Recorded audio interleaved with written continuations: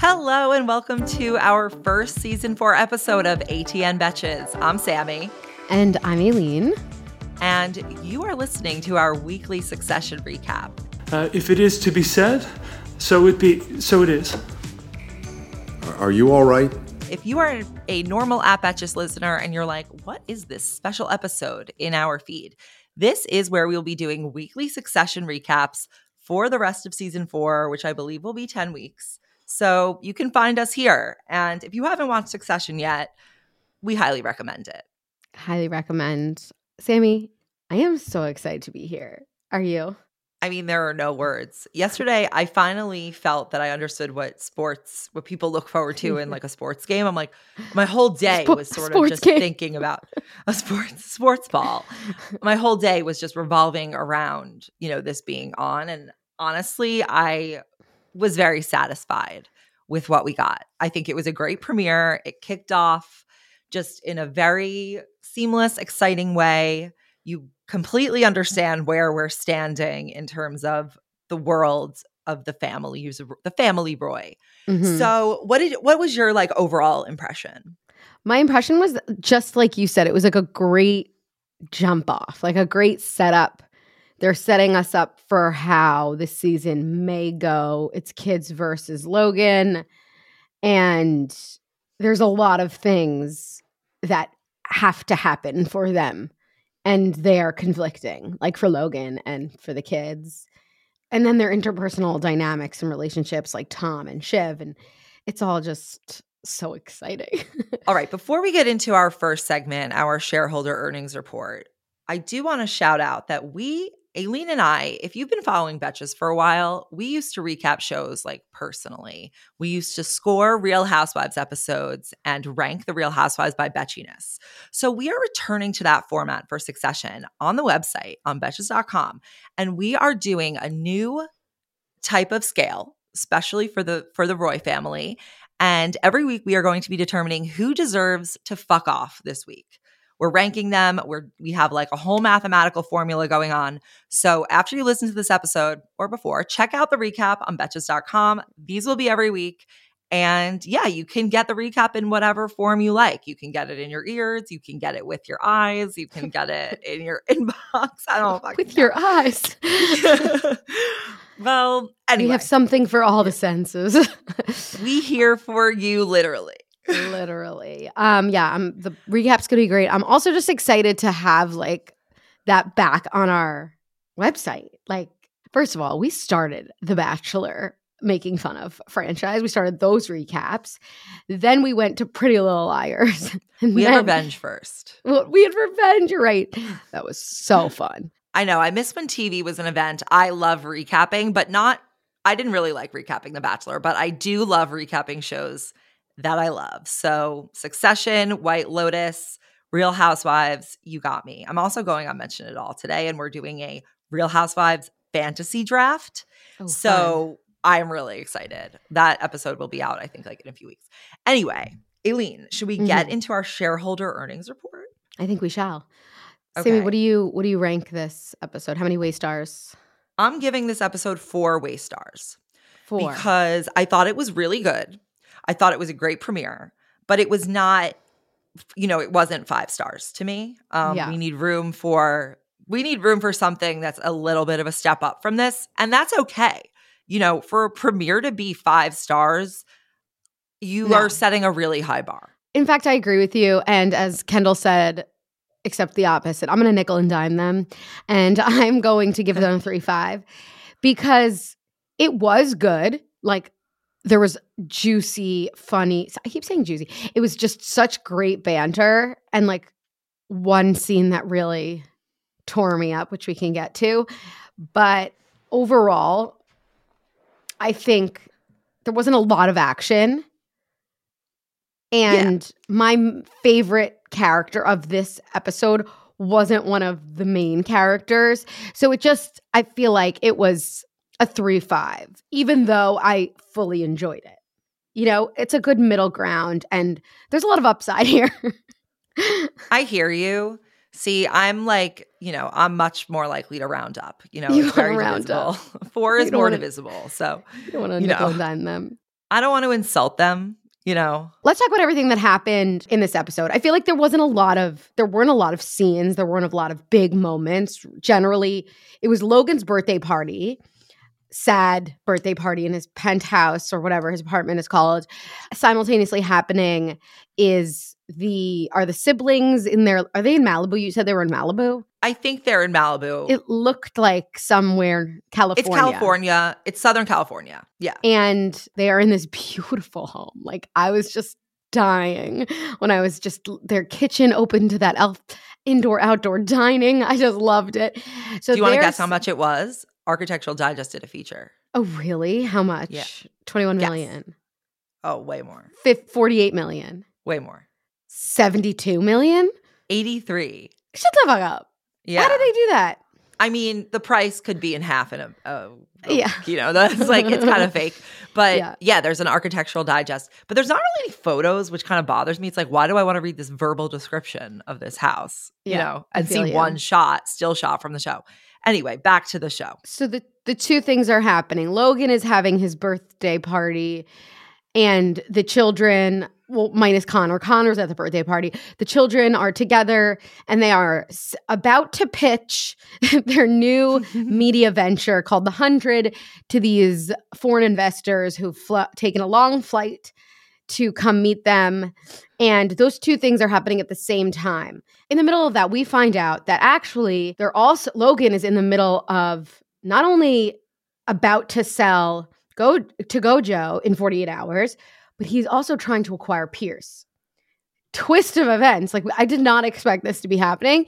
So Tom calls and warns Shiv about it, not because of anything. I thought it was kind of interesting that he called Shiv, knowing how sensitive that information was. I have a whole interpretation on that scene, but I'll just go through like the major plot points, then we'll go and discuss it all.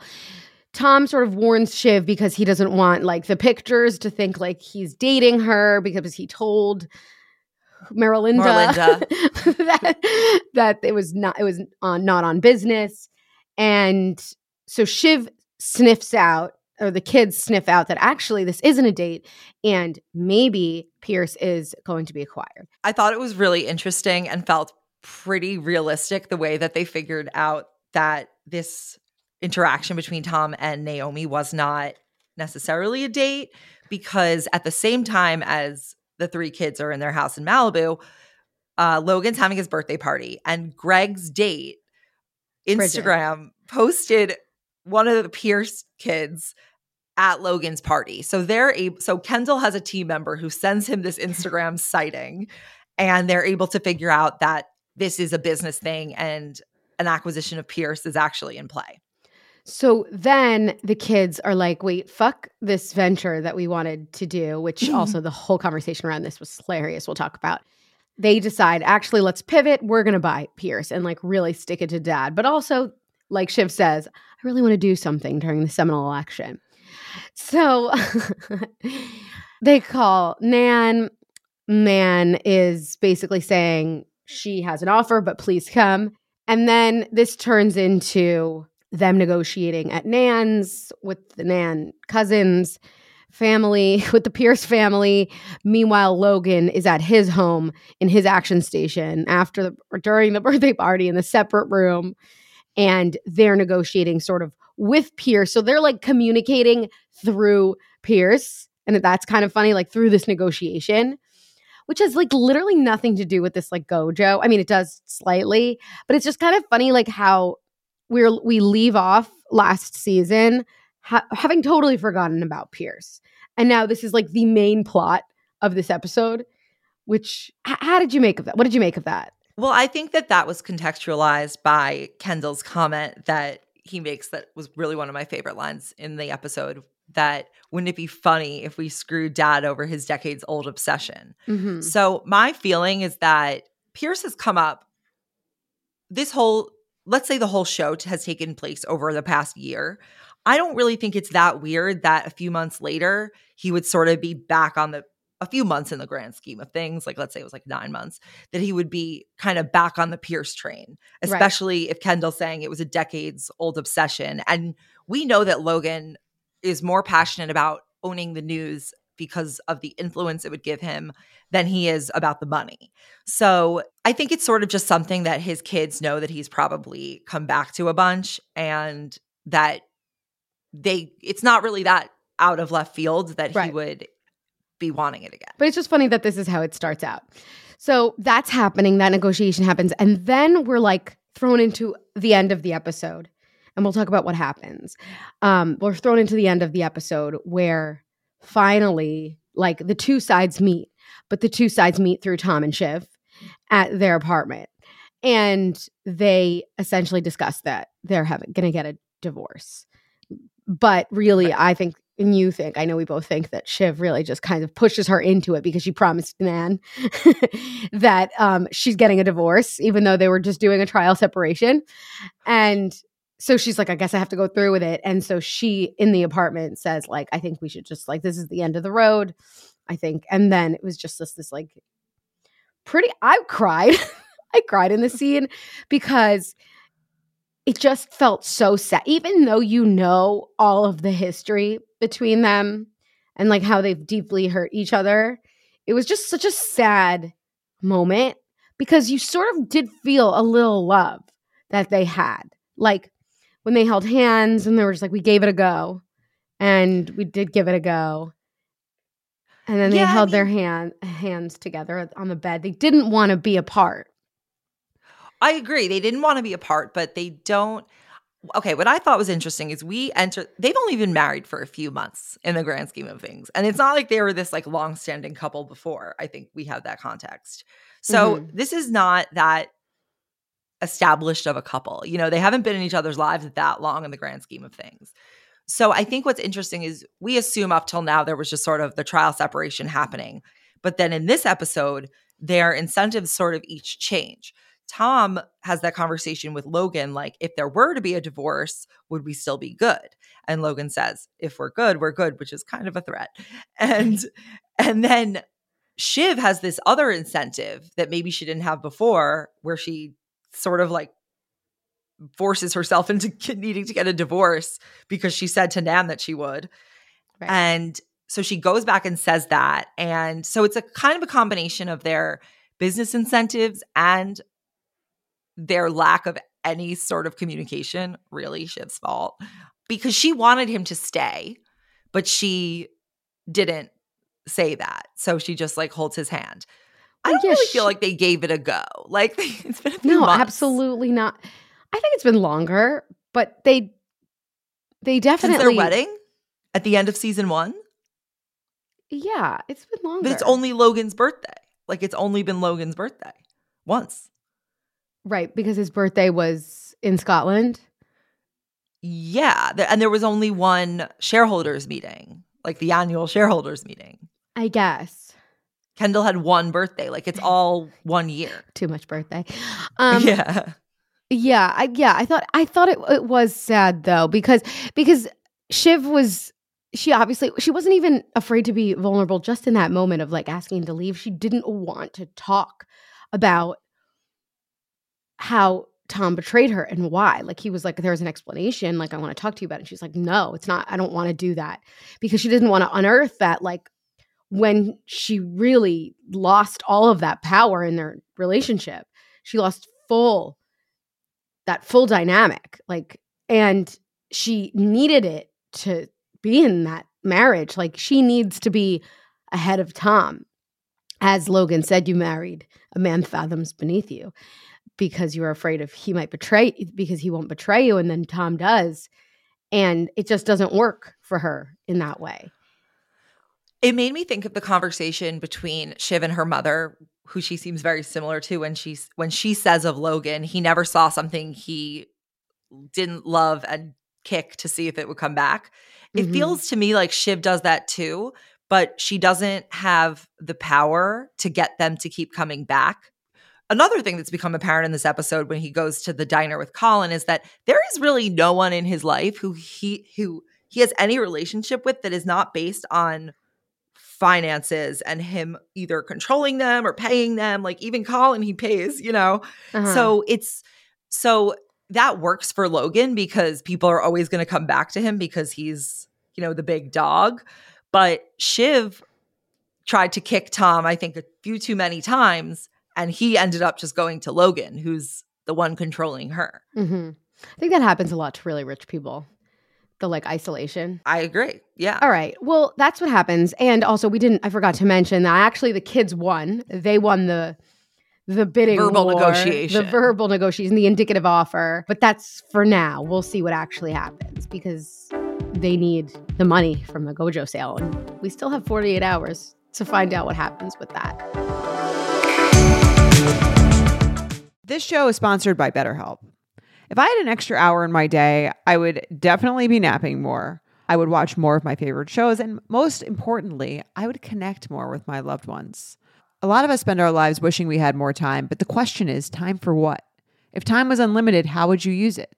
The best way to squeeze that special thing into your schedule is to know what's important to you and make it a priority. Therapy can help you find what matters to you so you can do more of it. Personally, I've been to therapy for many years now, and nothing has helped me more than therapy in figuring out what are the priorities in my life, what are the things that I need to do to strengthen my relationships, to make the most of my day, and to make the most of my mental health. So I can't recommend therapy enough. And if you're thinking of starting therapy, give BetterHelp a try. It's entirely online, designed to be convenient, flexible, and suited to your schedule. Just fill out a brief questionnaire to get matched with a licensed therapist and switch therapists anytime for no additional charge. Learn to make time for what makes you happy with BetterHelp. Visit betterhelp.com/betches today to get 10% off your first month. That's BetterHelp, HELP.com/betches. Listen, we all know that scratchy PJs can make a very cranky kid, so I always reach for Little Sleepies. Little Sleepies makes award-winning bamboo PJs that moms rave about. I love Little Sleepies. They are so soft and they also stretch out a lot, so your kid can fit into one size over a longer period of time. There's nothing more annoying than buying one size and then they grow out of it within 1 month.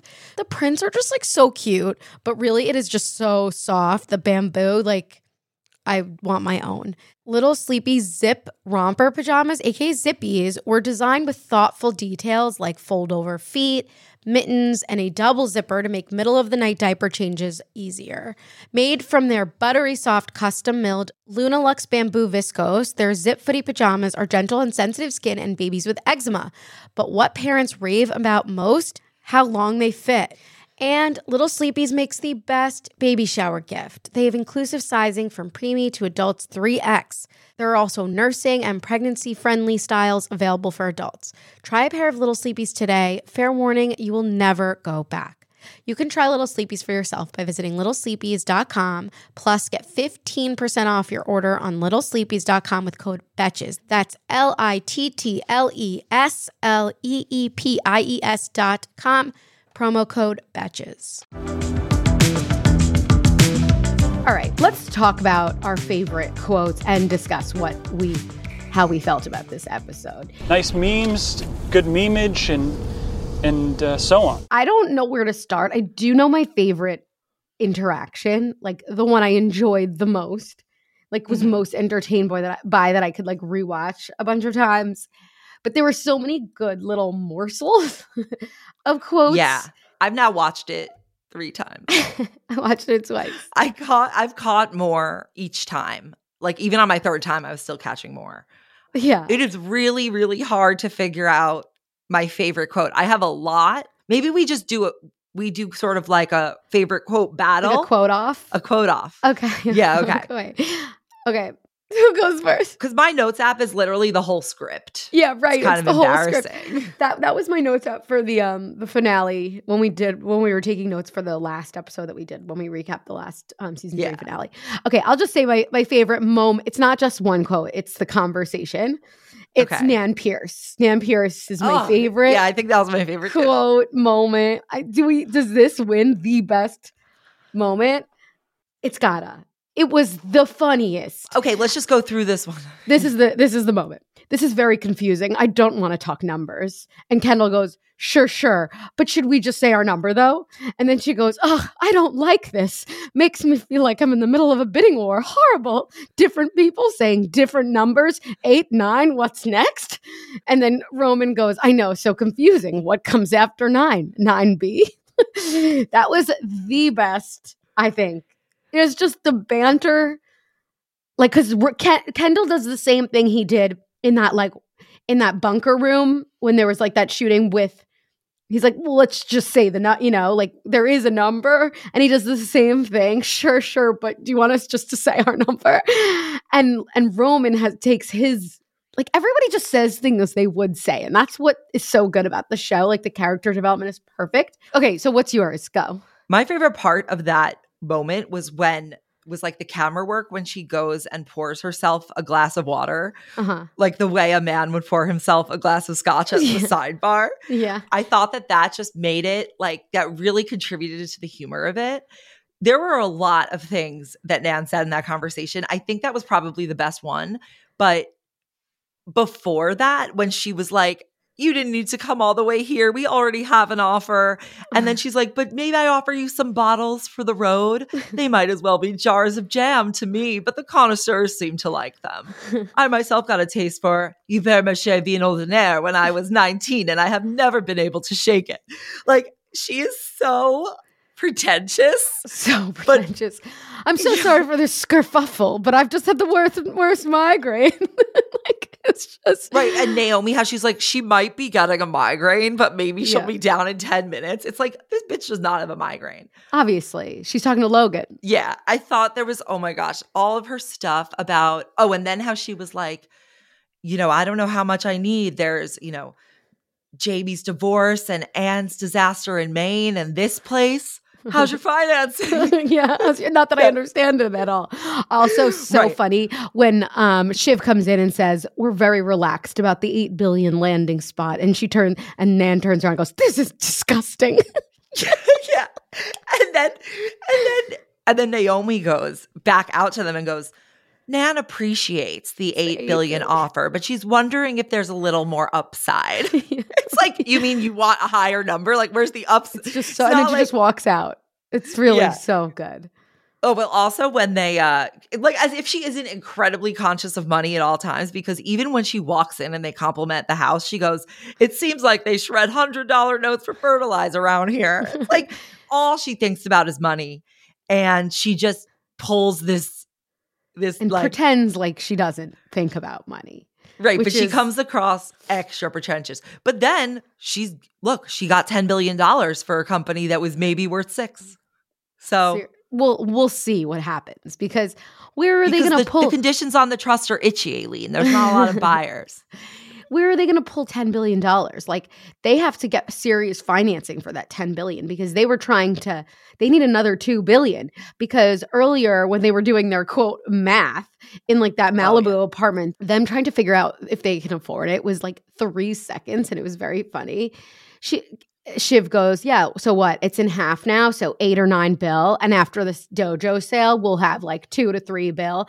And then Kendall's like, yeah, if we just have to really put this together, we'll get financing from some schmuck there, these guys, and we'll really put it together. They're just so certain that they're going to get this money together. And then you see, and this is, I guess we can talk about in the forecast later, but you see in the previews, Kendall is talking to Stewie again. And I think that he's trying to to get help for financing for this, to get PGN. I have to ask, is there not a single other private equity person who Kendall knows that he could ask for money? Like, is there no one? It's like Vanderpump Rules. Is there no one else to sleep with in all of LA? Clearly not. Sammy, he's been traveling around the world having serious discussions with serious fucking people, okay? Yeah. So using his social capital. Yeah, exactly. One of my favorite lines, speaking of the financing, maybe my second favorite interaction, I guess if we're going to rank them, was the kids sitting outside trying to figure out the price that they're going to offer. Uh-huh. And Roman being the only one who's thinking about this in terms of actual money. And Kendall's like, yeah, what if we maybe not nickel and dime them and go to 10? And Roman's like, well, what's it worth? And then they have the banker on the phone who's like, whatever a buyer will pay. And Roman goes, I really wish I went to Harvard Business School like UT. It is intimidating talking to an intellectual giant like yourself. That was one of my favorite lines. Yeah, the way that they ripped apart that guy, what's his name? Telly? It was just, you're right. It was so funny because It's like kind of true. Like nobody really knows anything. And in real life. And like they're smart people, but like at the end of the day, like you'll pay what you're willing to pay for it. And the negotiation I thought also was hilarious because Shiv is just not good at it. No. In the way that like they went from their offer at 8, right? That's where Yeah. they're starting. And like there's a lot of room to negotiate for $2 billion, but they just jumped up to 9.5 in a split second because she talked to Tom. She didn't even wait. Did he go to 9? Did he go to 9? What's dad's ceiling? Yeah, she didn't even wait to hear what Tom was going to say. Like she didn't have to go there, but she pushed him to go higher essentially. And she pushed them to go higher. Like she was almost like a little bit too anxious. She couldn't like hold it together. That's what I got from that scene. The 12 line was also just like a fuck you. It was like, oh yeah, well we're gonna go to 12, and Tom's like, okay, fine, sure, yeah, that's our ceiling too. And then they're like, I think we got to go to 9.5. Tom correctly got a 10 feeling. I'm getting a 10 feeling. I did. love that. That felt very accurate. I love when Roman broke down the money and he was like, yeah, 10 billion rounds it out. That number is extremely divisible. I mean, you do know that $500 million is $500 million. A million is 1,000,000. So you want to pay 500,000 that we could be spending on fucking snowmobiles and sushi. Exactly. I mean, the way that money is discussed in this conversation is also pretty in this whole episode, because also like there's the Connor of it all who talks about like the $100 million. Yeah. Connor goes, but it's kind of a lot, right? When they're talking about the $100 million he needs to spend just to keep his 1% not to be from being squeezed from both sides. Willa goes, $100 million. Yeah, I mean, if you spent it, you'll still be rich. And Connor goes, I mean, nevertheless, minus $100 million. I thought that was so funny. Like, it was just the way that they just casually talk about hundreds of millions of dollars. Yeah. Well, to your point earlier, like Roman seems in this episode to be the only kind of serious one. He seems like he doesn't want to screw dad. He doesn't really want to hurt him. He feels weird about it. He doesn't really revel in it at the end when they like are at the car and they get the phone call from Logan, which was really funny. Like, congratulations on saying the highest number, you fucking morons. That's so really all they did. Exactly. Like, you just said the highest you just number. Said a big number. Like, congrats, you fucking morons. Yeah. But like, Shiv and Kendall did really great acting in that moment where she does this like nervous, maniacal laugh where she's like, you know what I mean? And it was almost like she was scared, holy shit. But that was the only moment that they talked to their dad too. Yeah, but didn't you think it was interesting that Logan was asking for people to make him laugh and like to make jokes, and they were kind of making a joke, but also amongst them having a good time and laughing? Like, how frequently do you ever see them laughing as a group?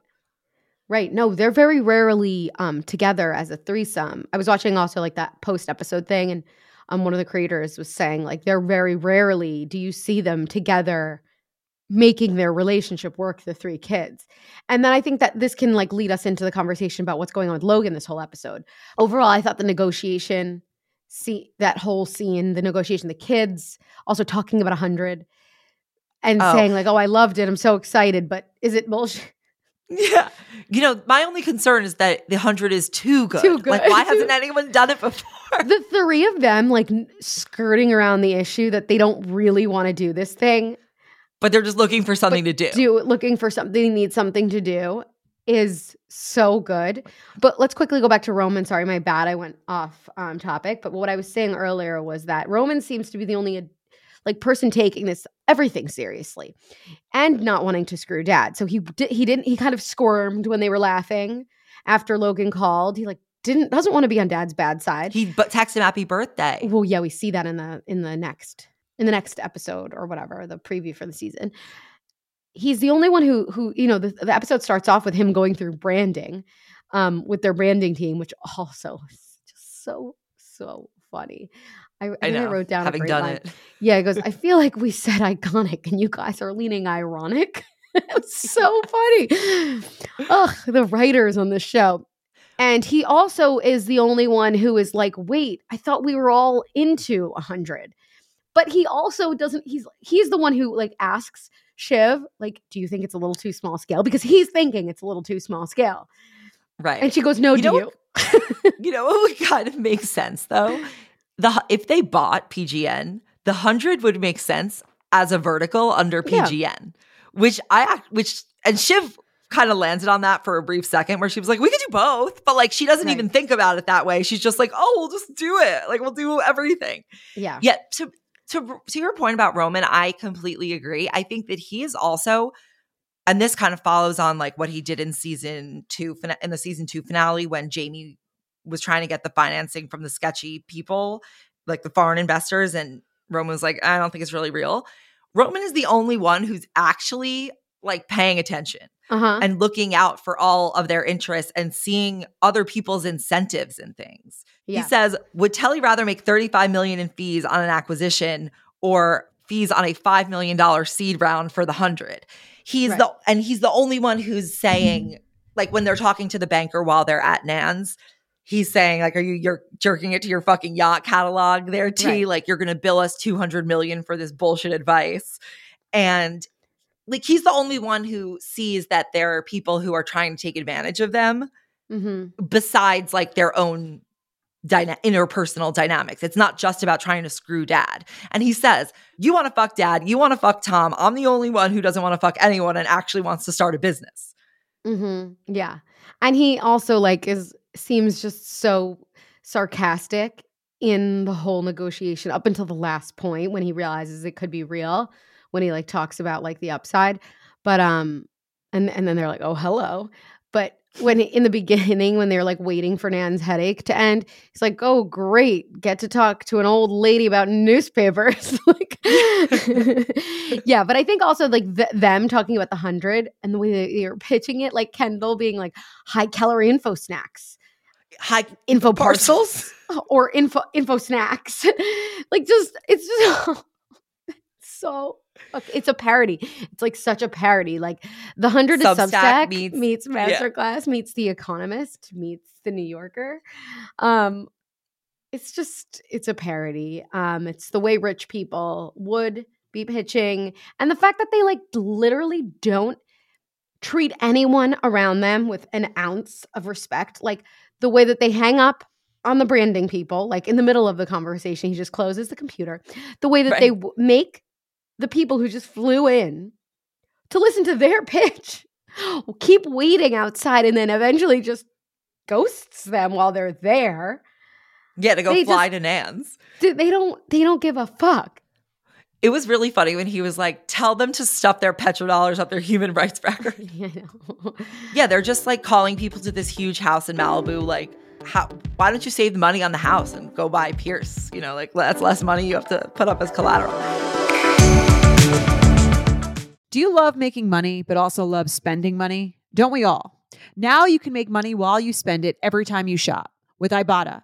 Ibotta is a free app that gives you the most cash back every time you shop on hundreds of items from groceries to beauty supplies to toys. So you can make sure you're beating inflation no matter what you're purchasing. The average Ibotta user earns $256 per year. That could cover the cost of an entire shopping trip. So you can buy that flight you've been eyeing, that game you've been dying to go to, or the fancy dinner you've been craving.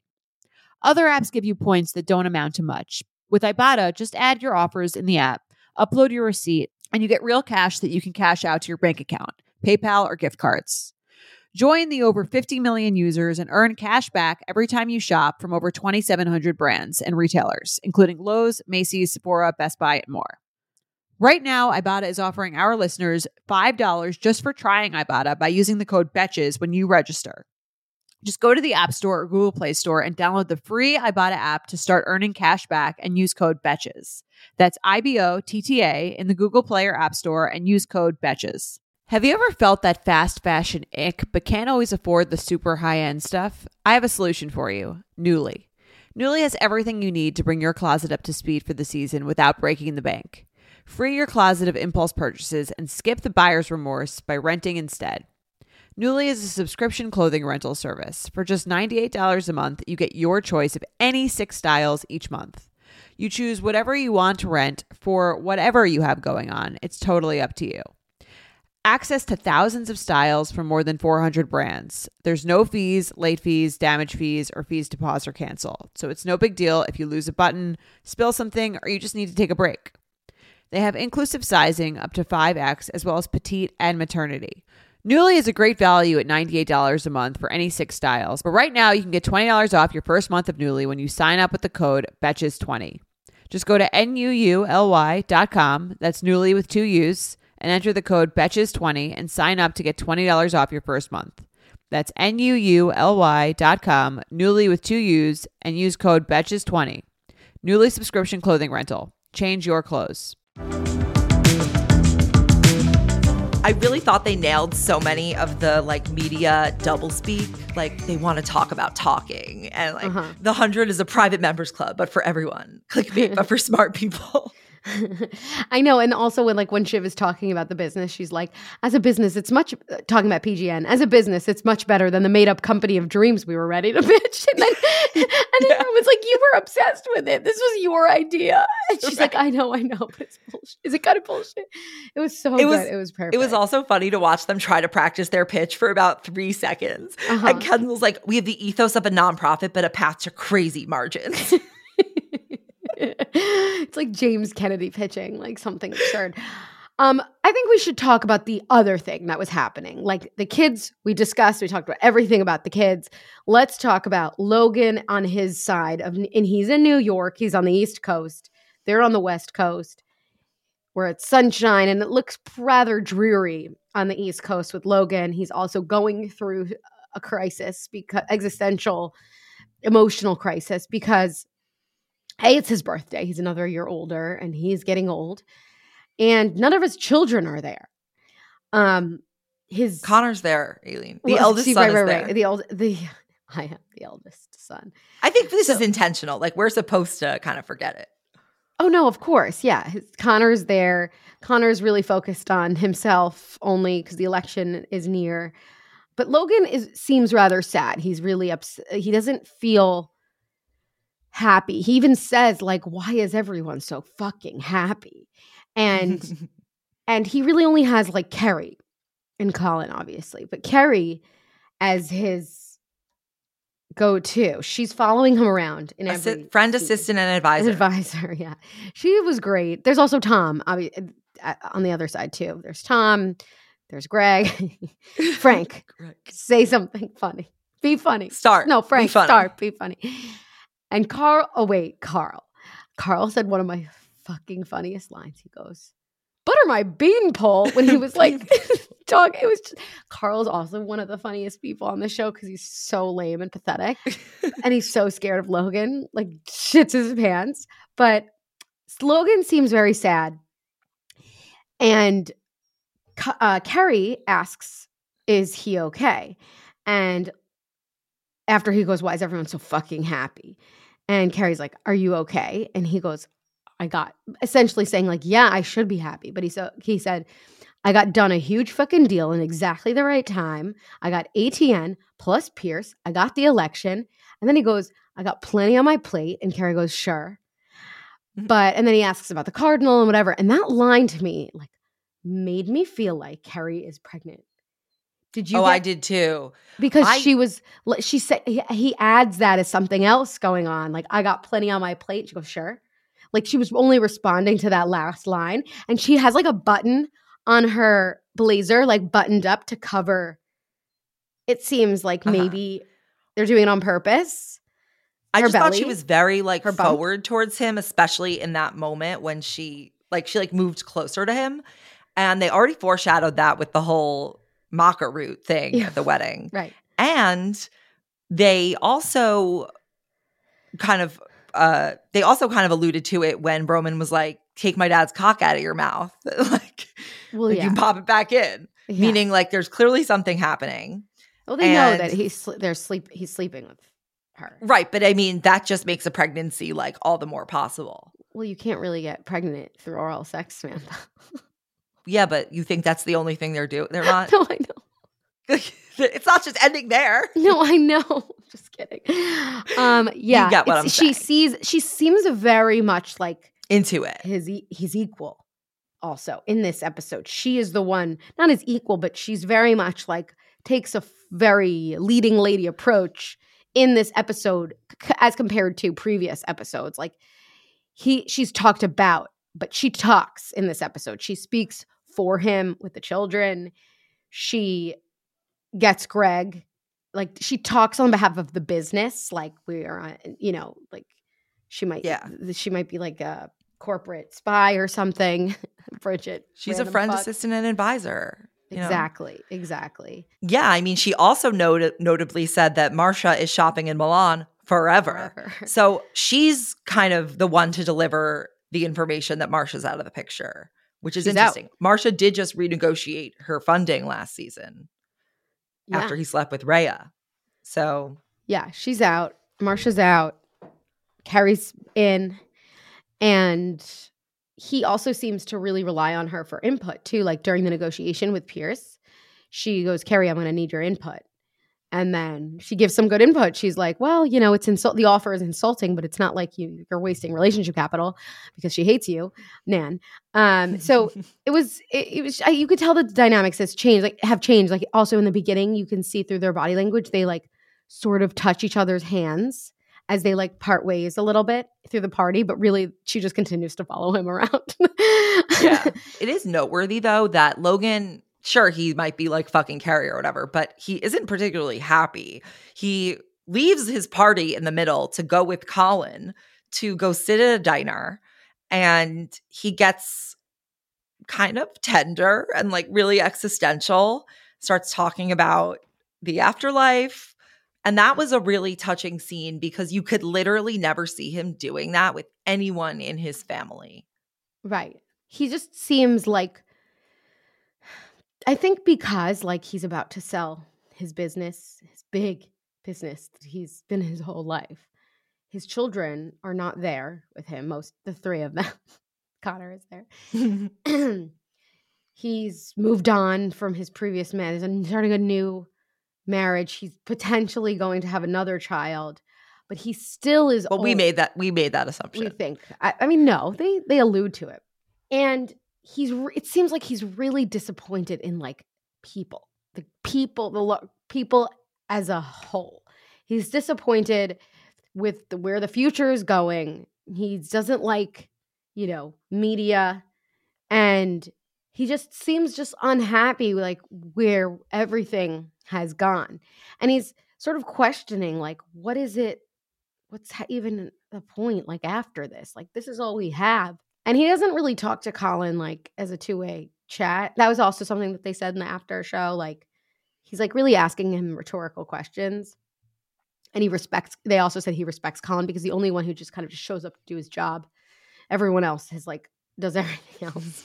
They're talking about talking. You're my best pal.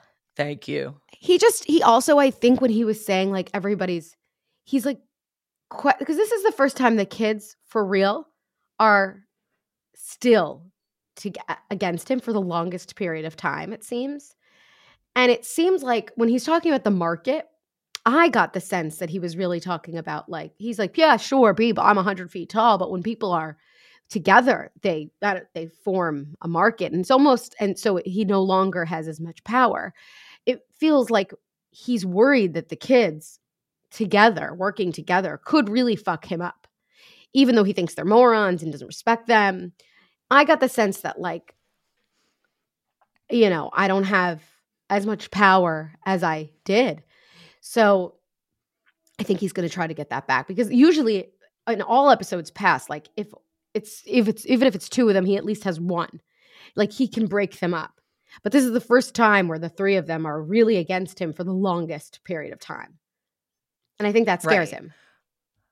Right. I took that as like kind of I wasn't even really thinking about that in the context of the kids. I was thinking more about that in the context of like his birthday and sort of his philosophy on life and like wondering what it's all worth, kind of.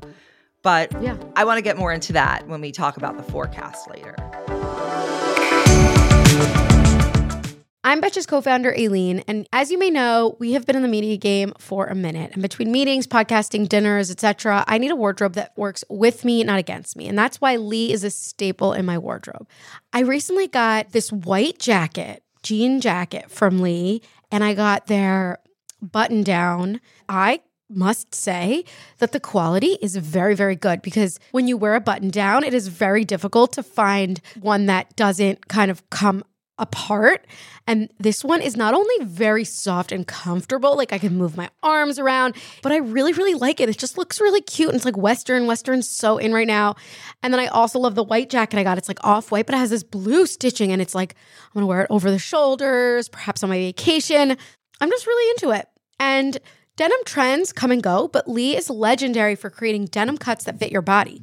Their denim gets better with age, and their classics fit into every look. Lee's denim jacket is the one to reach for without fail. It's a classic. The Rider jean jacket is the OG and what every other brand has copied for decades. Everyone is an icon in their own right, and Lee makes denim so people can own their style and feel good in their clothes.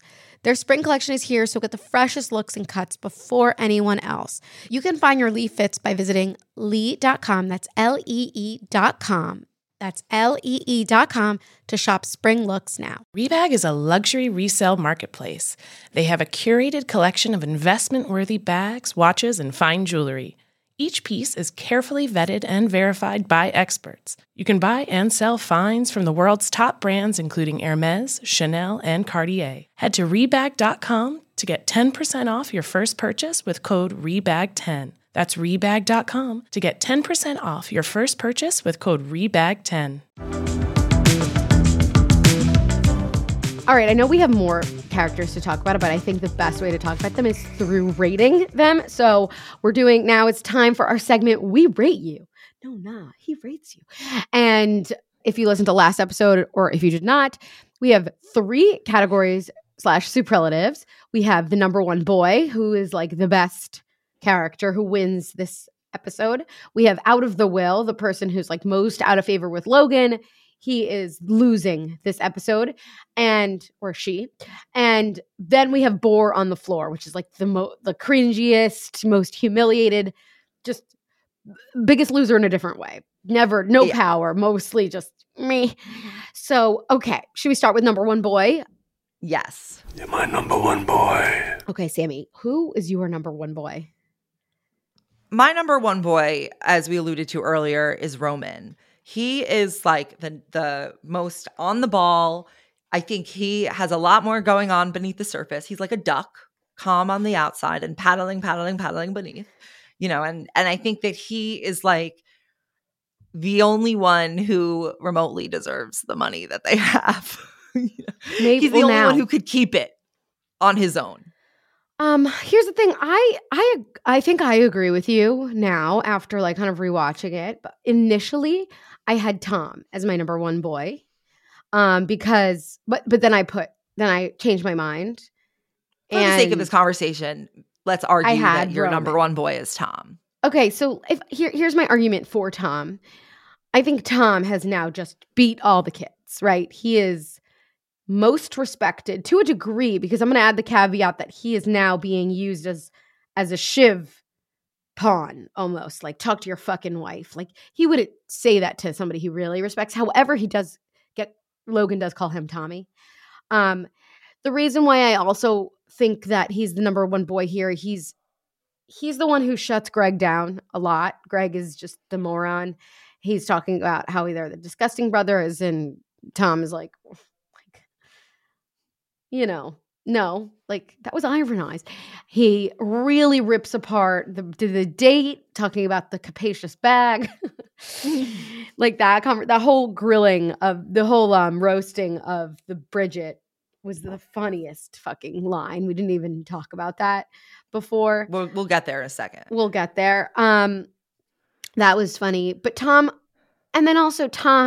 calls Shiv to talk about Nan. And now when I think about it, maybe he was sort of playing both sides. Like maybe he was warning her about the Pierce thing. Like maybe he was planting the idea on purpose, not done out of stupidity, which was what I thought before. And now I'm coming to realize that maybe it was out of like sort of, because there is still some love there. So maybe he was doing it just to like throw her a bone after completely fucking her over in the last season. My sense of that was like he didn't even really necessarily know why he was doing it. It was a combination of things that I think he doesn't even personally understand the mix of his own motivations for doing it. I think part of it was like a dating tease a little bit. Part of it was a little bit of a business tease. I think it just provided him an in that he didn't even necessarily know what his angle was, but he knew that the angle would move something forward. Yeah. In a way that he wanted to do, because he wants to communicate with her. She's the one who doesn't want to communicate. So he's like needling her with an excuse for why he's doing it that kind of serves a dual purpose for him. Mm-hmm. Yeah. So anyway, I think Tom could be number one boy, but maybe Roman wins because he just seems like the most, just like with it. He seems like the most aware person in this whole thing. Like he actually doesn't want to screw over Dad, like we talked about.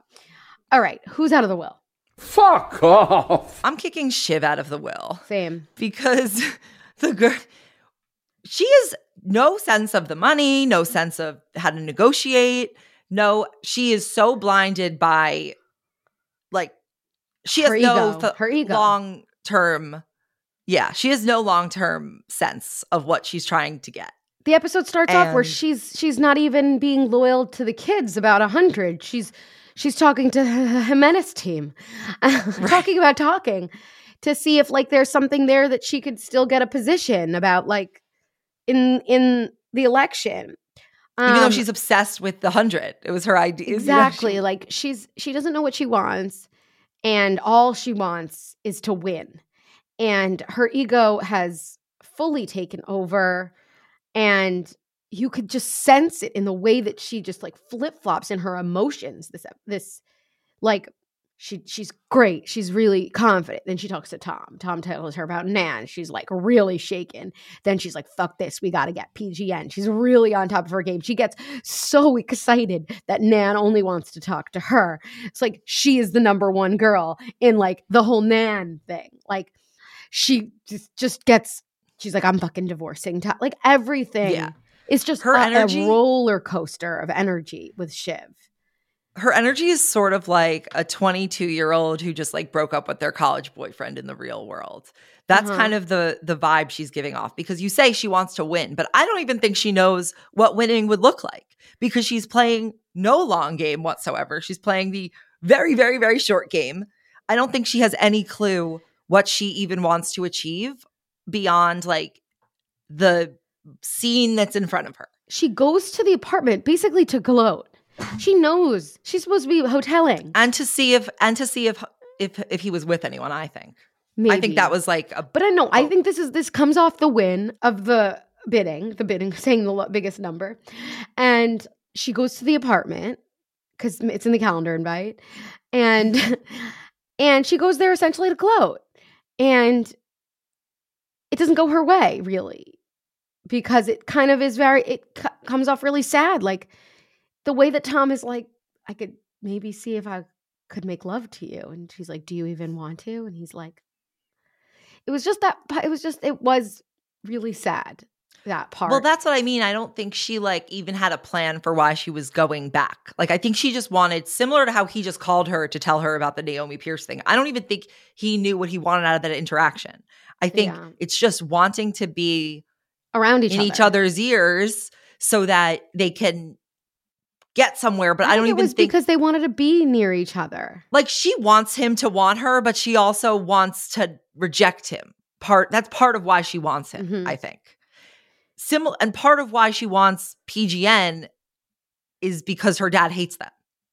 Oh, of course. It's all like she only, I think really one of her biggest problems is that she only sort of exists in relation to the men around her. She doesn't have a central core that she's actually like moving forward based on any sort of internal compass. It's just, what am I reacting to that someone just did? And even before she was in the family in this conflict, she was in politics and she was with Nate, who she was like sleeping with. Who's in the previews. Yeah. I mean, he's definitely not going to get, he'll still stay relevant. And it's like, she was cheating on Tom the whole time. Everything is just in reaction to what's in front of her. She has no long game at all. The children all have issues with the opposite sex and relationships because of their parents. I mean, like, there's no way around it. Like, they have a fucked up upbringing. All right. Definitely. Who is the bore on the floor? Bullshit. Bore on the floor. It's got to be Greg because he brought Bridget Random Fuck to this party. Although that was one of the funniest scenes when they're talking about her capacious Burberry bag. I would hate to be working in Burberry PR marketing today. That is just It's devastating. So what does she need all that room for? Her flats for the subway? Her lunch pail? Her flats for the subway is just it is just like the perfect, like, way to describe classist shit. Yes, classist shit. Like, when Tom goes, "You're a laughing stock of polite society. You will never go to the opera again." That I had to catch on my second one. That was tough. It was so funny, but all of this, like the comments of class, how it is really ridiculous because he's making fun of it, like how he goes, "You'll never go to the opera again." But then also when he comments on like the flats for the subway, like, and that's something to make fun of someone for. I lost it. It was. Is she so from the apps, good. Greg? Yeah, like Carrie was actually at least looking at it from a strategic point of view. Tom just wanted to fuck with him. Yeah, no, Greg, he fell for Tom's like joke about like the cameras. He goes and tells Logan. It's all so absurd. Smell Greg's finger. That was so. Oh my gosh. Him. Just going back to Logan being bored and wanting everyone to roast him. Mm-hmm. Greg's the only one who actually will do it. And he goes, "Uncle Logan, where are your kids?" Yeah. And Logan goes, "Everyone smell Greg's finger. Guess what it smells like?" Yeah, I'll win a buck. Yeah, no. That was just such a good comeback by Logan. And the way that he like kind of Greg like revels in the fact that like Logan kind of shares a bit of a smile, and then he goes over what he said to him, and he like Tom's like, "Oh, so you blamed her," but Greg's like, she's had a bit of a wacky tobacco or worse, and maybe and then Tom cuts her, she's a drug-addled cock monster, so you blamed her, and then they get cut off. But that was just Greg is the bore on the floor. He was cringe all episode.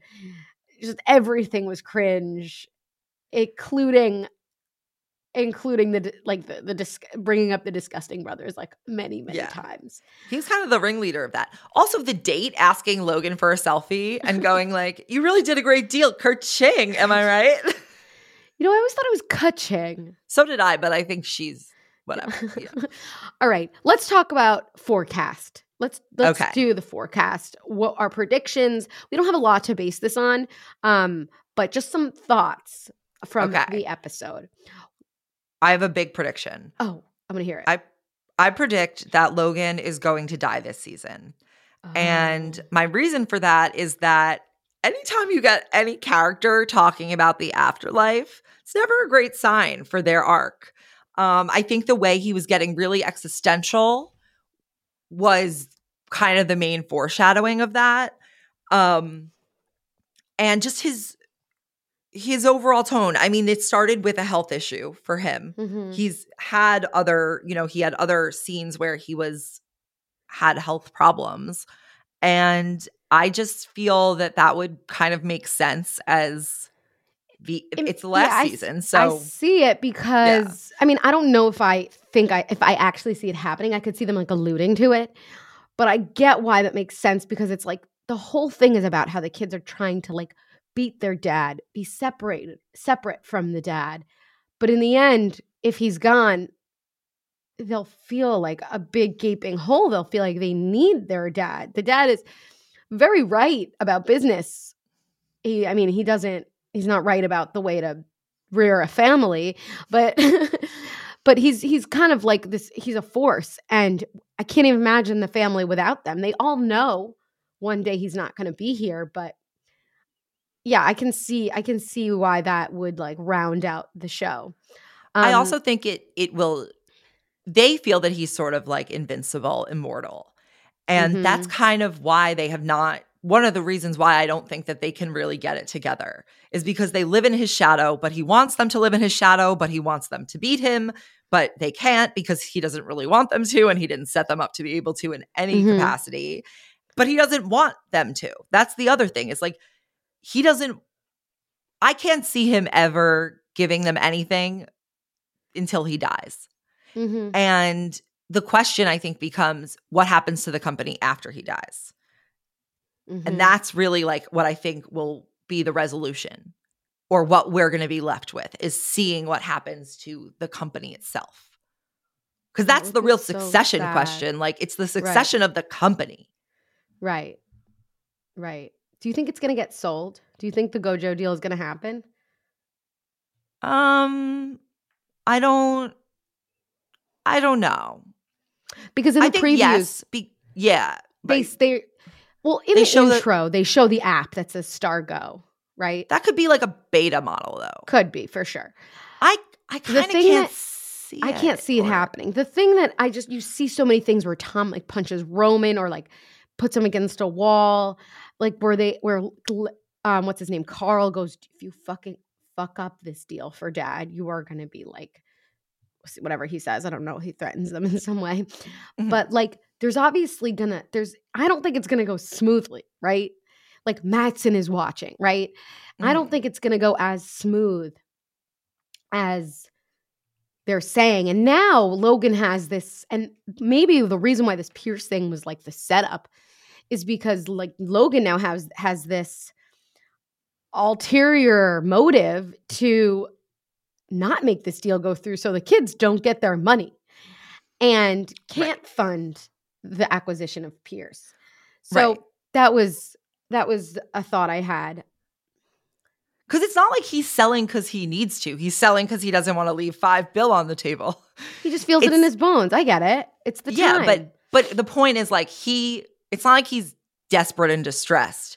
He wants to sell, but I could see him just as easily not selling so he can screw the kids. Is that your prediction that what's your He's not going to sell. I think or is it that Carrie is going to sell? I think Carrie's pregnant. Yeah. I think Connor's wedding episode is going to be so fucking funny. I'm really excited for that. No one does weddings like Succession. Also, the thing that we didn't talk about was the last scene when Logan calls Sid. And then you see in the preview, Logan is walking the floor of ATN. So I was thinking that like I'm getting the sense that Logan is going to get super involved in ATN. Because he hasn't that motive to beat out the Pierce thing. And it's his last own asset. He still has ATN, right? It's spun off. So from the deal, that's what I got from that. So it's his last piece of something that he still has. It's his legacy in a way. And so he's going to be really involved in it. And that's going to be very, very funny, but interesting because Tom is at the head of it. And so that also relationship dynamic is going to be tested. Also, that has been Logan's passion. The news is Logan's real passion. That's like where this all started. So I think that's an interesting like full circle thing as well.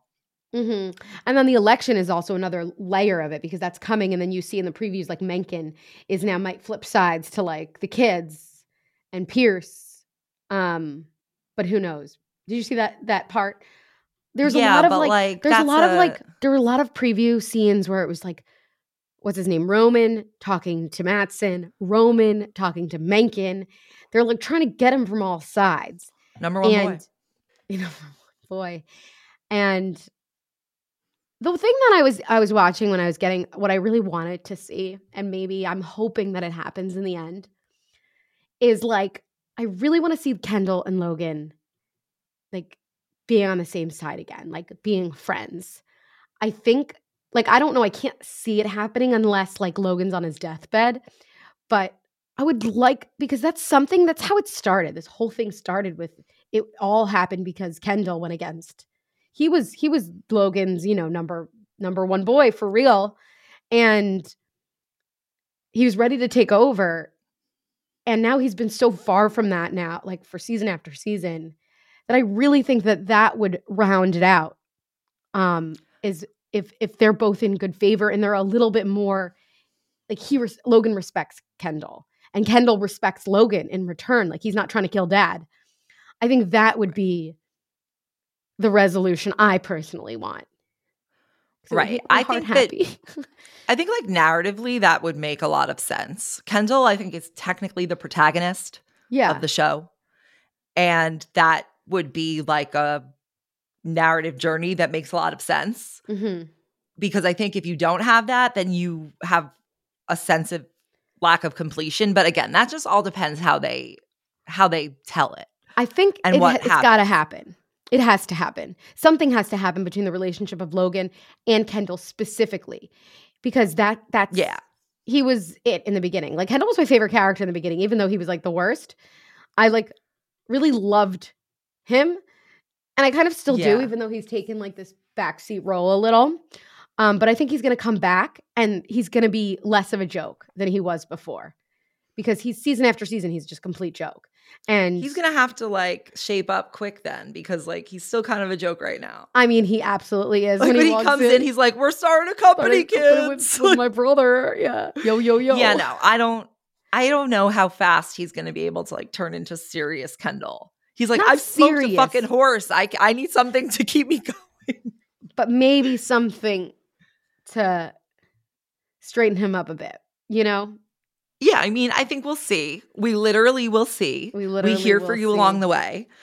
And I'm just very excited about this season. I am too. I'm sad it's the end, but like it's exciting that it's the end, because then I'm just going to rewatch the whole thing again. So I think we call it. That is it for this week's recap. Be sure to check out our written recap and find out who deserves to fuck off this week on Betches.com. And of course, be sure to rate, review, and follow this show, ATN Betches, brought to you by @Betches, on Apple, Spotify, or wherever you're listening now. And we'll have all new episodes every single Monday of this show. So be sure to subscribe right now so you don't miss our next episode. And you can follow me @Aileen. Follow me @Sammy. And until next time, we here for you. ATN, we here for you. @Betches is produced by Sean Kilby, Jorge Morales-Pico, Rebecca Sosmacat, and Eliza Zim. Editing by Basilio Perez. Be sure to follow @Betches on Instagram and send us your emails to podcast@Betches.com. Betches.